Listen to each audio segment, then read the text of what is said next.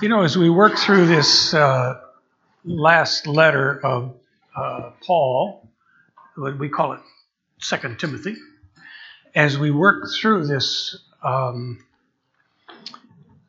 some portions of the letter you can cover longer content and get through. This particular message today is fairly short.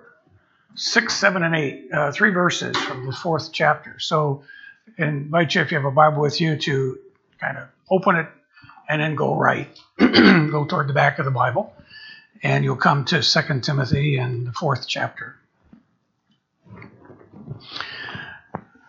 This particular letter of Paul, while he's in prison in Rome, has a lot of kind of mountain peak verses, just memorable verses that are important for us to remember. Memorize would be good. And this particular passage has at least one, maybe a couple more. So, 2 Timothy chapter 4, beginning at verse 6, follow along with me or read it as it's projected. Paul says, "For I am already being poured out like a drink offering, and the time has come for my departure. I have fought the good fight. I have finished the race. I have kept the faith.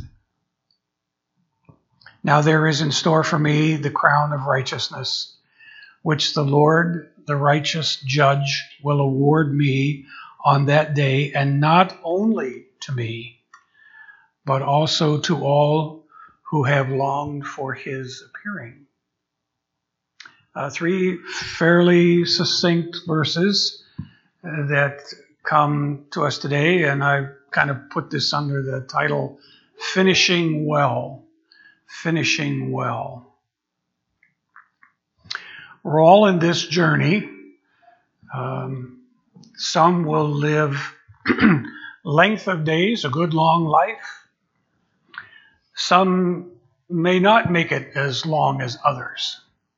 And I don't want you to become paranoid about worrying, how long am I going to have, because we don't know.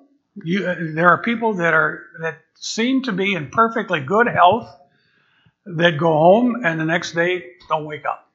And that may be depressing.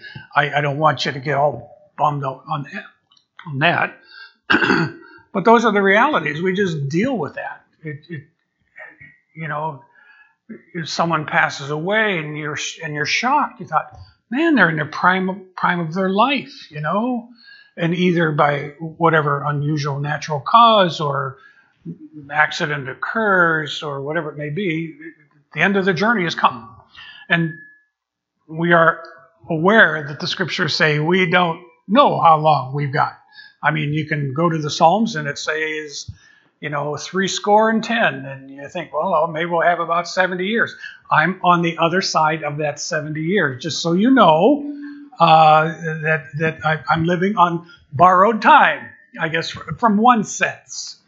But yet, we have no guarantee. The scriptures tell us that our life is like a vapor. It's here today, gone tomorrow. It appears for a little while, and then we don't know. So I guess the important thing for us is to make sure that we're living well now. And that's all we've got. All we've got is now. So the question, and really just one question for us today. Now, when a preacher says there's only one question, he doesn't really mean it. But a primary question for us today would be simply this: how do you want to be remembered? How do you want to be remembered? You will be remembered, one way or another, by those whose lives you have impacted or touched. And there may be something about you. For a number of years, when I turned 50, the church I was serving in New Cumberland at that point, we had a senior adult ministry went on, and they decided they wanted to celebrate with me this milestone. And they wheeled in a little wagon 50 pounds of M&Ms. 50 pounds of M&Ms. I just want you to know that I didn't eat them all. But I was well stocked, so that when the kids would come to church, they'd come into my office, and I had M&Ms in abundance. And they would come in and say, "How are you today, Pastor?" And this kind of deal, you know. So it was fun. It just became a good thing, and I could always connect with people from that side. So my email address to this day is CWD, Charles William Davis, M&M at Gmail now. So anyway, that's just information. So, but I hope I'm not remembered as the guy who loves M&Ms. I do like them, but I hope that's not all of my life. You know, just one thing. So how will you be remembered? And I guess as you move on in those years, you begin to think a little bit more seriously about that. You know, just what do you want to leave behind, that kind of thing. So what I'd like to do before we get into the content, just kind of let me walk through a couple stories. Yesterday was the unofficial start of the Big Ten football season. And you may have been filled with a bunch of other things you were doing, and that's fine.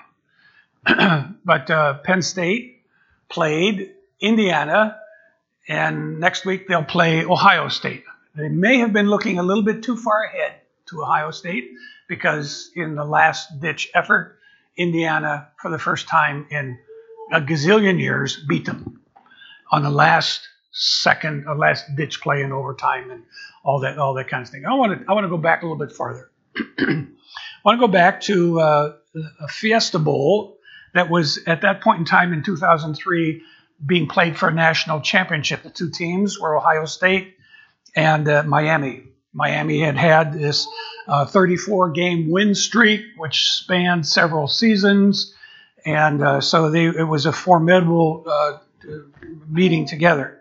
Jim Tressel was the coach of the Ohio State Buckeyes, or the Ohio State Buckeyes, as some would go. And before he went out to the field, after he had done his initial team talk and assessment, going over the game plan, he asked one question.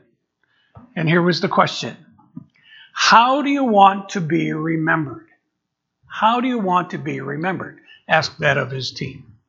Didn't get the answer. I mean, it was a rhetorical question, you know, how do you want to be remembered? But apparently that question was serious enough and gave them pause. And it worked, because when the game was over, the Buckeyes had pulled off one of the significant upsets in history, in football anyways, and they defeated the Hurricanes in double overtime, whatever the score was. I think it was 31-24. How do you want to be remembered? So how do you want to be remembered? If you go with me for a moment, think to another era, another time.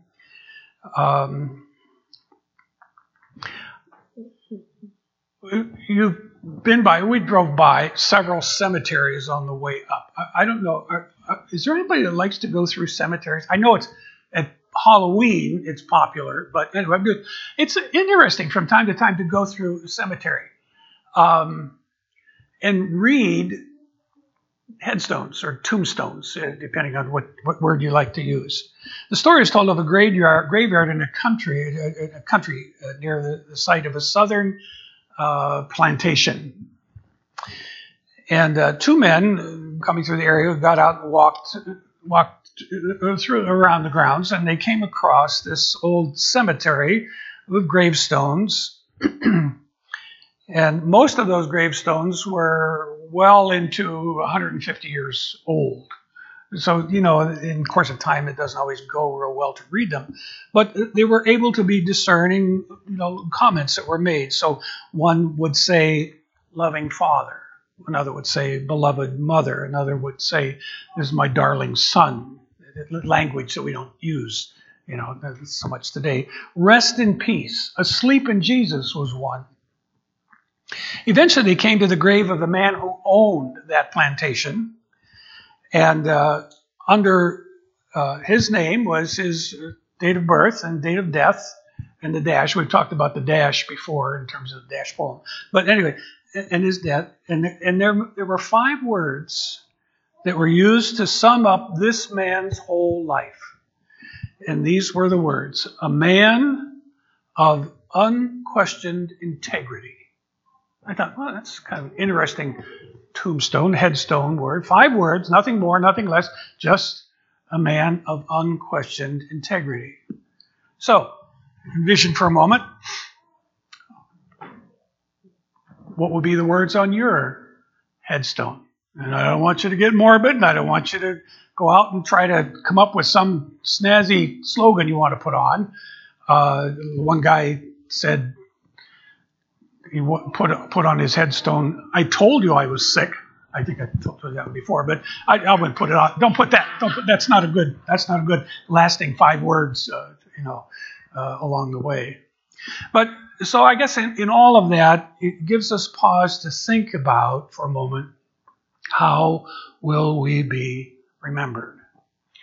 And I don't think it's something that you work at to consciously say, well, I sure hope people remember me as the pastor who loved M&Ms. You don't do that. You're just going to be remembered because of the day by day quality, characteristic, lifestyle that you choose to live, and what is important and who is important to you. You're just going to have to live your life and allow others to kind of assess that from that side. So I said there was one question. Really, there are several questions. So let's look at some of the questions. First question is this: what kind of departure will you have? What kind of departure will you have? Paul says in 2 Timothy 4, the first verse 6, "For I am already being poured out like a drink offering, and the time has come for my departure." I think I mentioned this last week. Maybe I did. I think I did. About some friends of ours whose son lives in the Harrisburg area, who was traveling home with his wife and 2 children, and they were hit in an accident by a gal that was driving her vehicle. She was drunk, driving her vehicle at over excess of 100 miles an hour. The cars were just obliterated. Went through a wall, went through a whole bunch. Amazingly, everyone lived. How that happens, we don't know. Testament to car construction, all that kind of stuff. But the point is that they didn't know that could have been a departure point for them. They're fortunate. They're still able to live on and keep on moving along and keep on making an impact in their world, regardless of how that all settles out from that side. Paul uses 2 phrases here that I want to look at for a moment in terms of what kind of departure you'll have. He says, first of all, my life is being poured out like a drink offering, When Paul talks about that, he's referencing back to an Old Testament ritual or practice that they had when they would make their animal sacrifices. The law indicated or mandated that when a worshiper brought an offering, part of it was consumed upon the altar and part of it was given to the priest for his own use. And when the offering was consumed by fire, the worshiper would sometimes pour a drink offering, usually of wine, on the burning sacrifice. And when that happened, that wine was all to be poured out, and none of that was given to the priest. As the wine hit those burning coals, it evaporated, and you had this sweet smell that arose from that altar. And in the New Testament, you find that symbol of wine was a symbol of joy.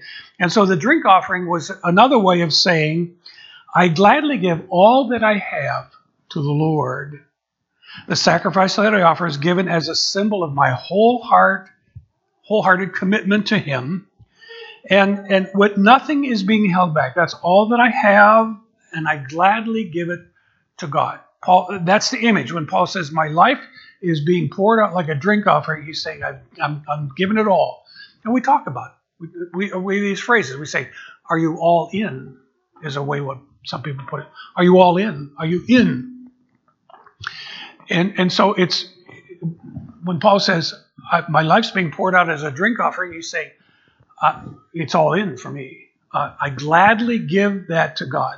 How will that departure look? I'm all in. I'll give that to God." And then he uses the phrase, which is another word picture, my departure. He said, the time has come for my departure. I don't know if Paul was able to read the handwriting on the wall, that this appeal to Caesar that he had made in the process to try to get a fair shake in terms of the charges that were against him, whether it was going to turn out bad, he may have sensed that. He may have thought, my chances are between slim and none of getting out of this deal. But it was something that God had prompted him to do, and so he made that choice, and that's fine. You don't know what the outcome of it is. But he says, the time for my departure has come. We don't know how much longer Paul lived beyond that, but the word picture that he used is an interesting one. It's really got three parts to it. The first refers to a ship hoisting the anchor, raising the sails, and leaving the harbor, setting out for a distant port. It also can refer to an army that has had an encampment near a battlefield. And to depart for them meant they're going to leave the battlefield and they're going to head home. It's also a picture of a man who's carrying a burden upon his shoulders. And now the call comes and he says, friends, I want you to lay your burden down. It's time to come home. And Paul just kind of puts all of those pieces together and says for him, death was like setting sail, heading for a new destination. It was breaking camp and heading home. It was laying down his burden in order to finally go home to be with the Lord. And so the question here is, what kind of departure will you have? We're all going to get to depart sometime or another. What will it be for you? A homegoing. We often use that phrase, don't we? We say, well, he went home to be with the Lord. The great homegoing. And that's a biblical concept, absent from the body to be present with the Lord. The departure is that destination. So how will we live our life? Will it be all in, life poured out like a drink offering, and will it be heading in the right direction, heading home? When there was always, I don't know, maybe for many people, there's always something nostalgic about going home. You remember we grew up, and you remember how things were, and hopefully it was a positive situation. If it wasn't, then I'm sorry, that image may not work well for you. But the point is that we're coming up to Thanksgiving. And for us, Thanksgiving this year for us is the time when we get as much of our families together as can, and we celebrate Christmas because we have to share in life. We have the in-laws or the outlaws or whatever they are, that they get them at the other side. So next year we'll celebrate Christmas at Christmas, but this year we get to celebrate Christmas at Thanksgiving. And we're anxious for the kids to come home. Now, for one of the kids, it's not a big deal. They live next door. So they just make their way across the grass where the path is beaten, and they just find their way here. For the other two in Pittsburgh, they'll make their way home, although it's going to be different for them too, because now our oldest, our son, his children are all grown and out of the nest. One is married. They're all living independently elsewhere. And so we may not even get them at all. It used to be we could get them all in. So you pack 22 people in a house and a half, and it's close quarters. And I don't know if I have to wear a mask for that or not. Depends who you listen to, Fauci or Trump. But anyway, but the point is that there'll be something you have to do. But it's always coming home. It's always good. It's good stuff. Maybe Dylan will be home for Christmas. Maybe whatever it may be. There's this coming home kind of thing. And so Paul says, my departure is coming up. My life's being poured out like a drink offering. My departure is coming. I'm getting ready to head home. What kind of departure will you have? The second question comes in this way. What kind of legacy will you leave? What kind of departure will you have? What kind of legacy will you leave? And here's the memorable verse of these three, where Paul says, I have fought the good fight. I have finished the race. I have kept the faith.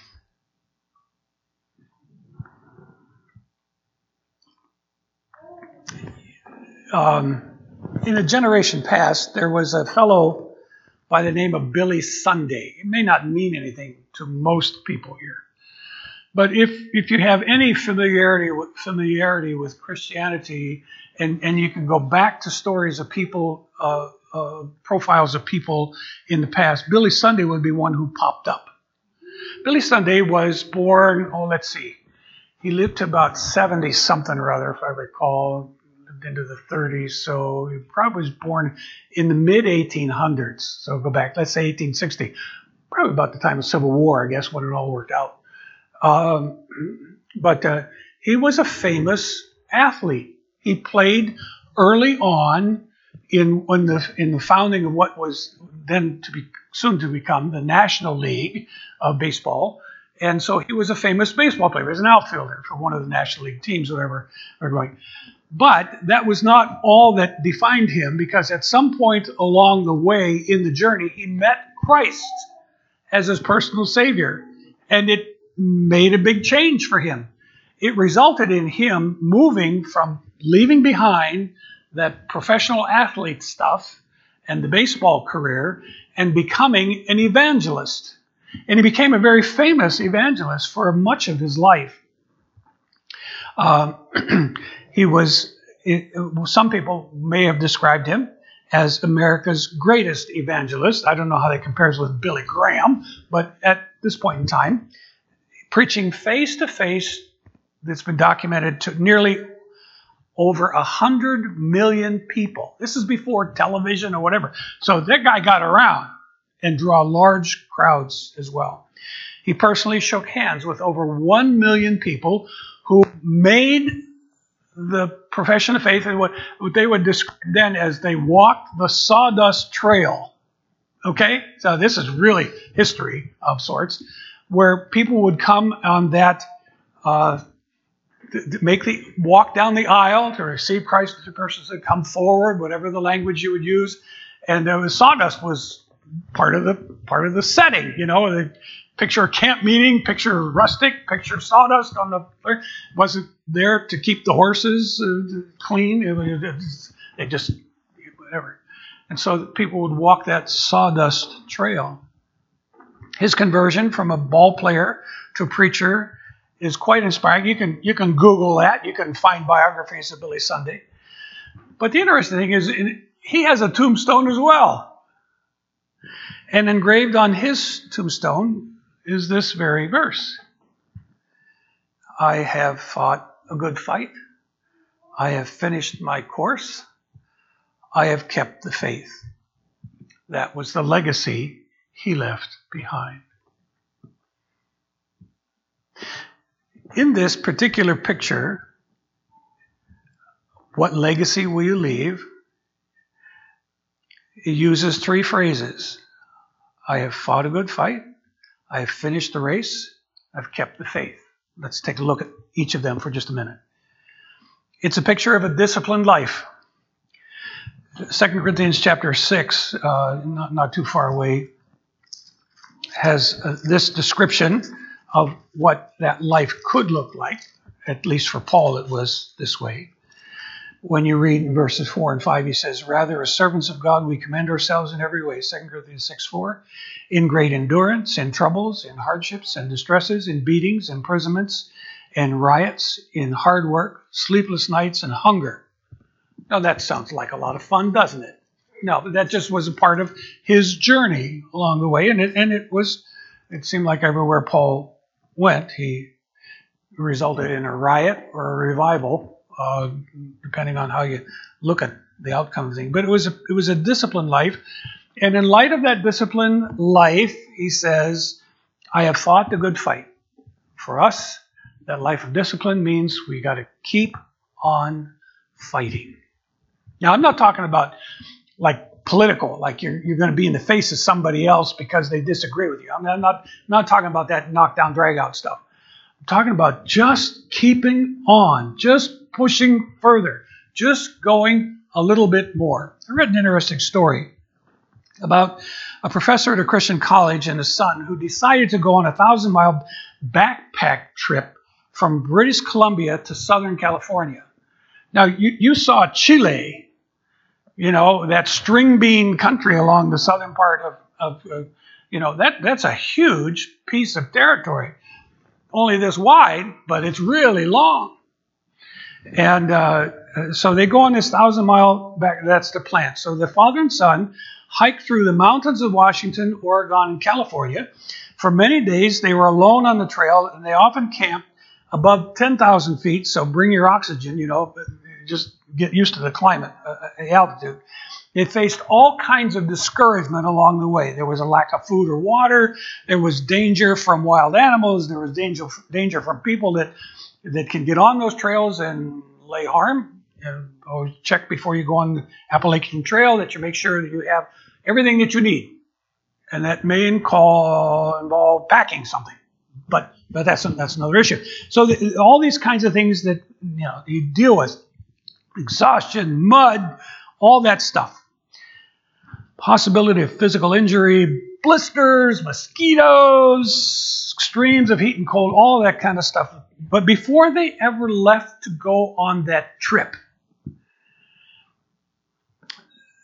this professor discovered that 90% of the people whoever set out, when they set out to track over 500 miles or more, never make it. 50% never get started. 40% quit when they start. 10%, only 10%, ever finish a long-distance hike. And after studying the 10% who succeeded, he came to a certain conclusion.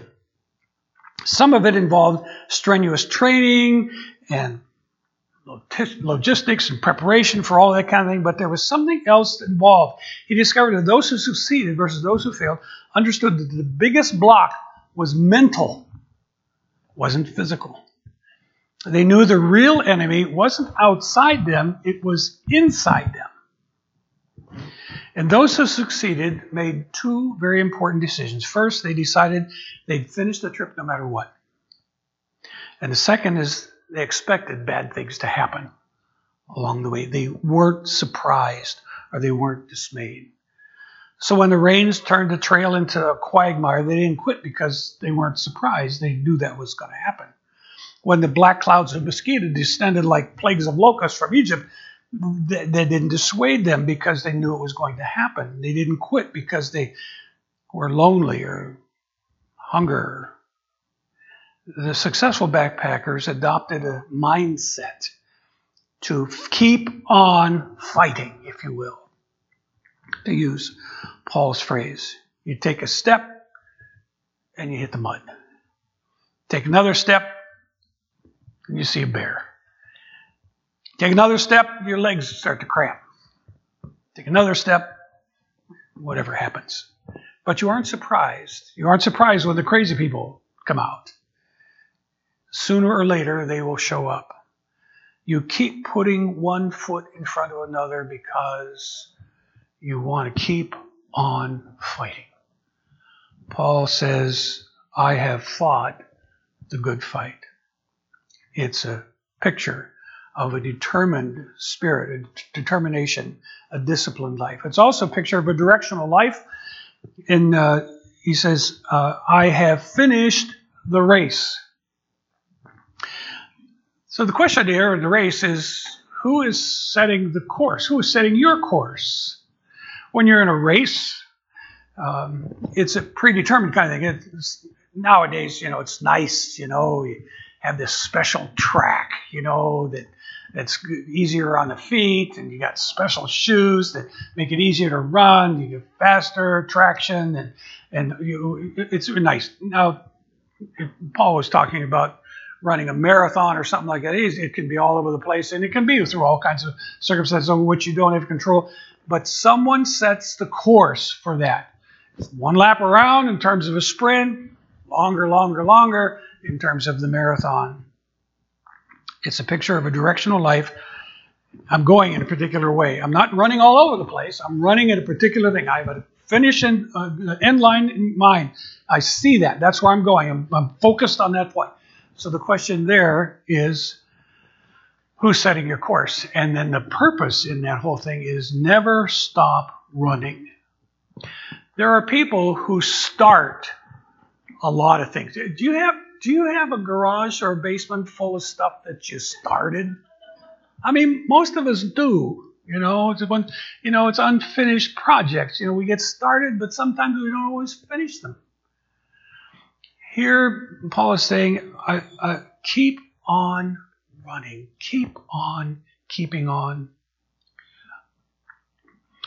When Paul was preaching, or not preaching, was teaching, writing to one particular group of people, the church at Galatia, he said, you started out really good, but something hindered you. What hindered you? What got in the way that kept you from keeping on in this direction life, this course? Never stop running. If you live long enough, and in the church kind of setting, you will find people that start out well, and then they get distracted or lost along the way, or they lose heart or interest, and so you never see them again. Rarely do you find them returning again. It's possible, and by God's grace, maybe they're just running in a different place, a different setting than what you may have known them from. But the point is simply that you got to keep on moving, keep on running. It's not intended, this Christian life, to be just kind of, the flash in the pan, and then you forget about it from there on out. It's a direction life. Keep on running. And it's also one more picture of a doctrinal life. He says, I've kept the faith. I've kept the faith. It's not about where you go. I was reading one of the quotes of Billy Sunday. He said, going to church doesn't make you a Christian any more than going to a garage makes you an automobile. That was one of his quotes. Okay. And so maybe you come to church and you think, well, if I go to church, maybe that's what makes me Christian. No. Maybe your heart is closer. Maybe it's in a spot where God can capture your attention and you can understand the truth of God. But the point is that it's more than just kind of being at some place physically. It's this whole relationship is what you believe. And so because it's a picture of a doctrinal life, I have kept the faith. Never stop believing. There's always more for us to attain and understand, but we keep on. You never know what you're going to learn the next opportunity you have as you gather together. So that's a part of this whole process. What kind of legacy will you leave? Will you be determined to fight the good fight and keep on fighting? Will you be in the race and running that and finish the course? And will you keep the faith in terms of what you will choose to believe? One final question, and with this one, it's gonna pop up a little bit differently because it's just some words that I want to pick on, and it's a wonderful verse in verse 8.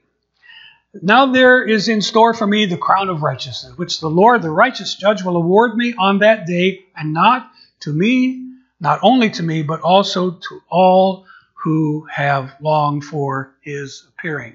And I'm just going to pick up a few of those words, because this question talks about what kind of reward are you going to receive.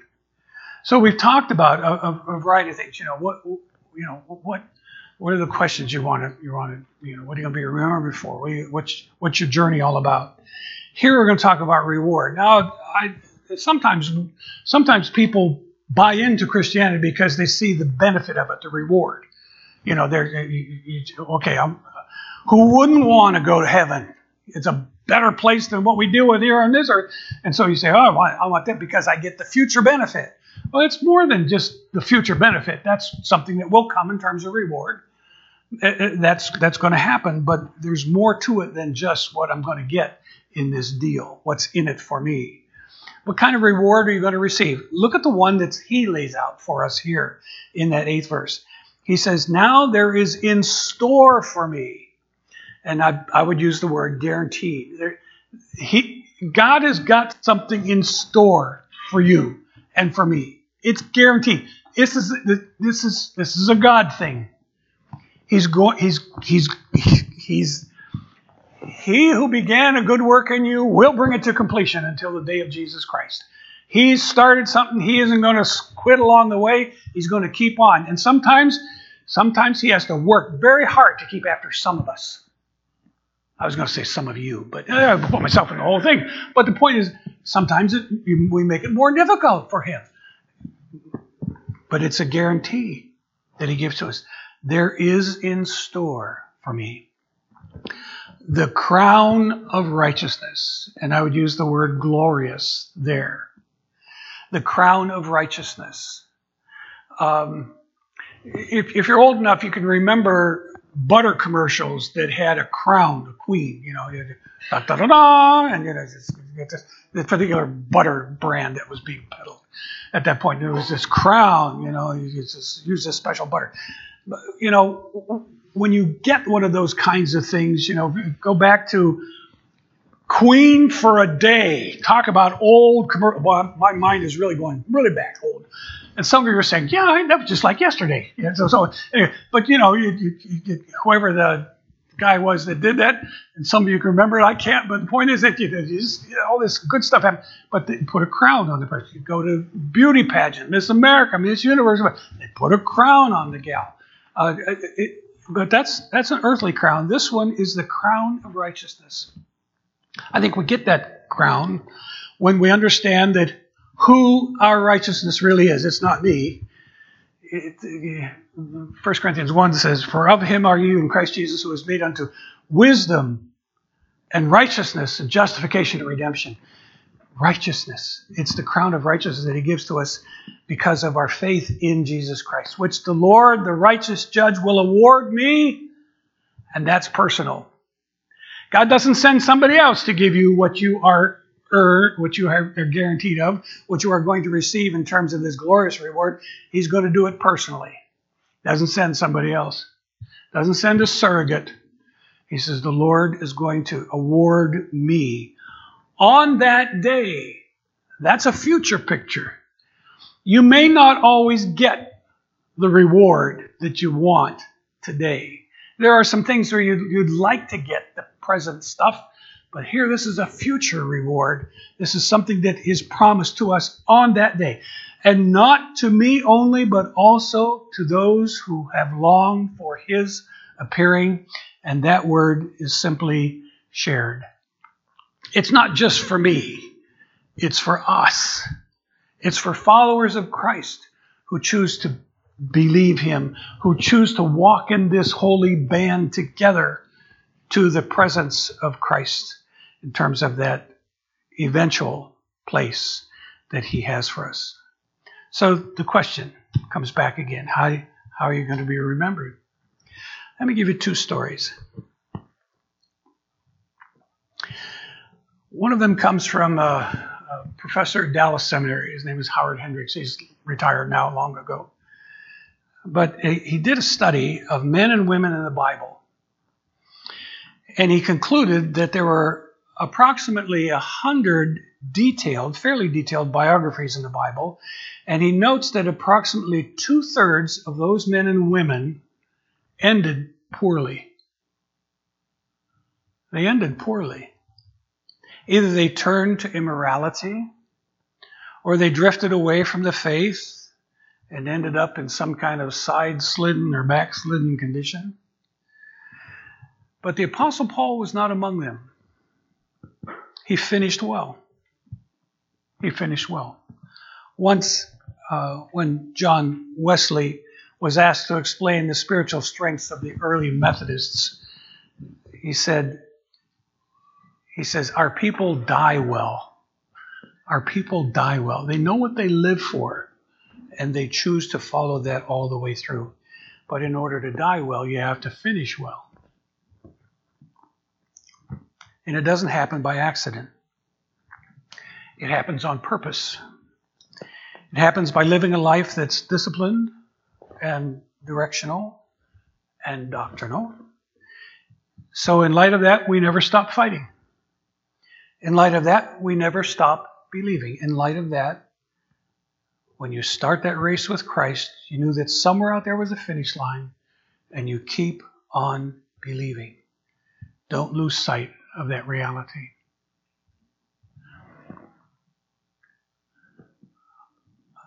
I've lived long enough and walked with people in the journey that I know that there are friends of mine who didn't finish well. I can go to a classmate of mine from college and seminary who had served as a pastor but made some poor choices and got involved with things that were pornographic. And it resulted in him losing his ordination and license because of those choices and the things that followed from that.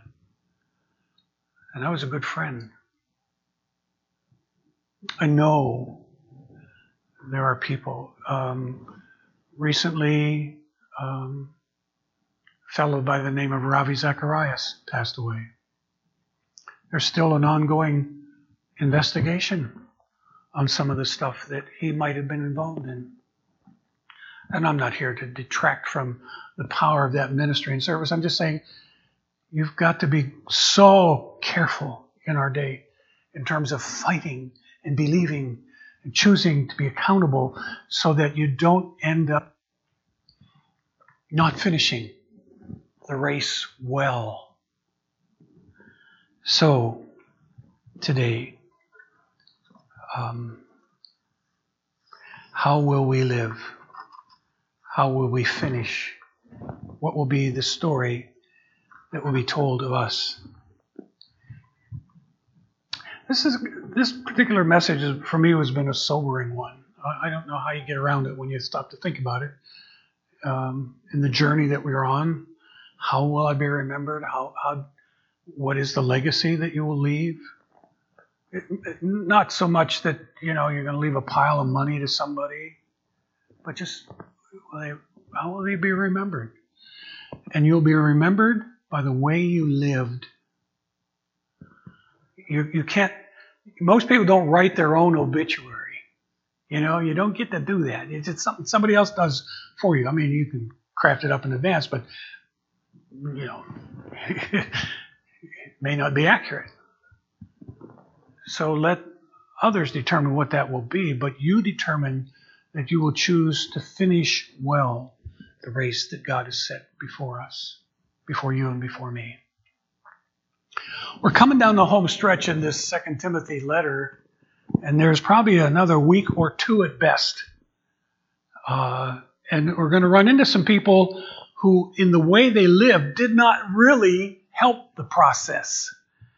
And we'll get to them and some of the things that they did. So, purpose in your heart to finish the race that God has given to you, to me. Let's pause for prayer.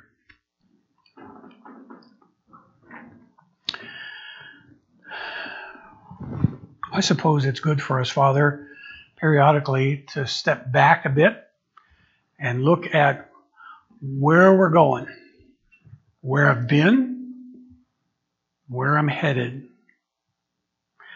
how I've lived.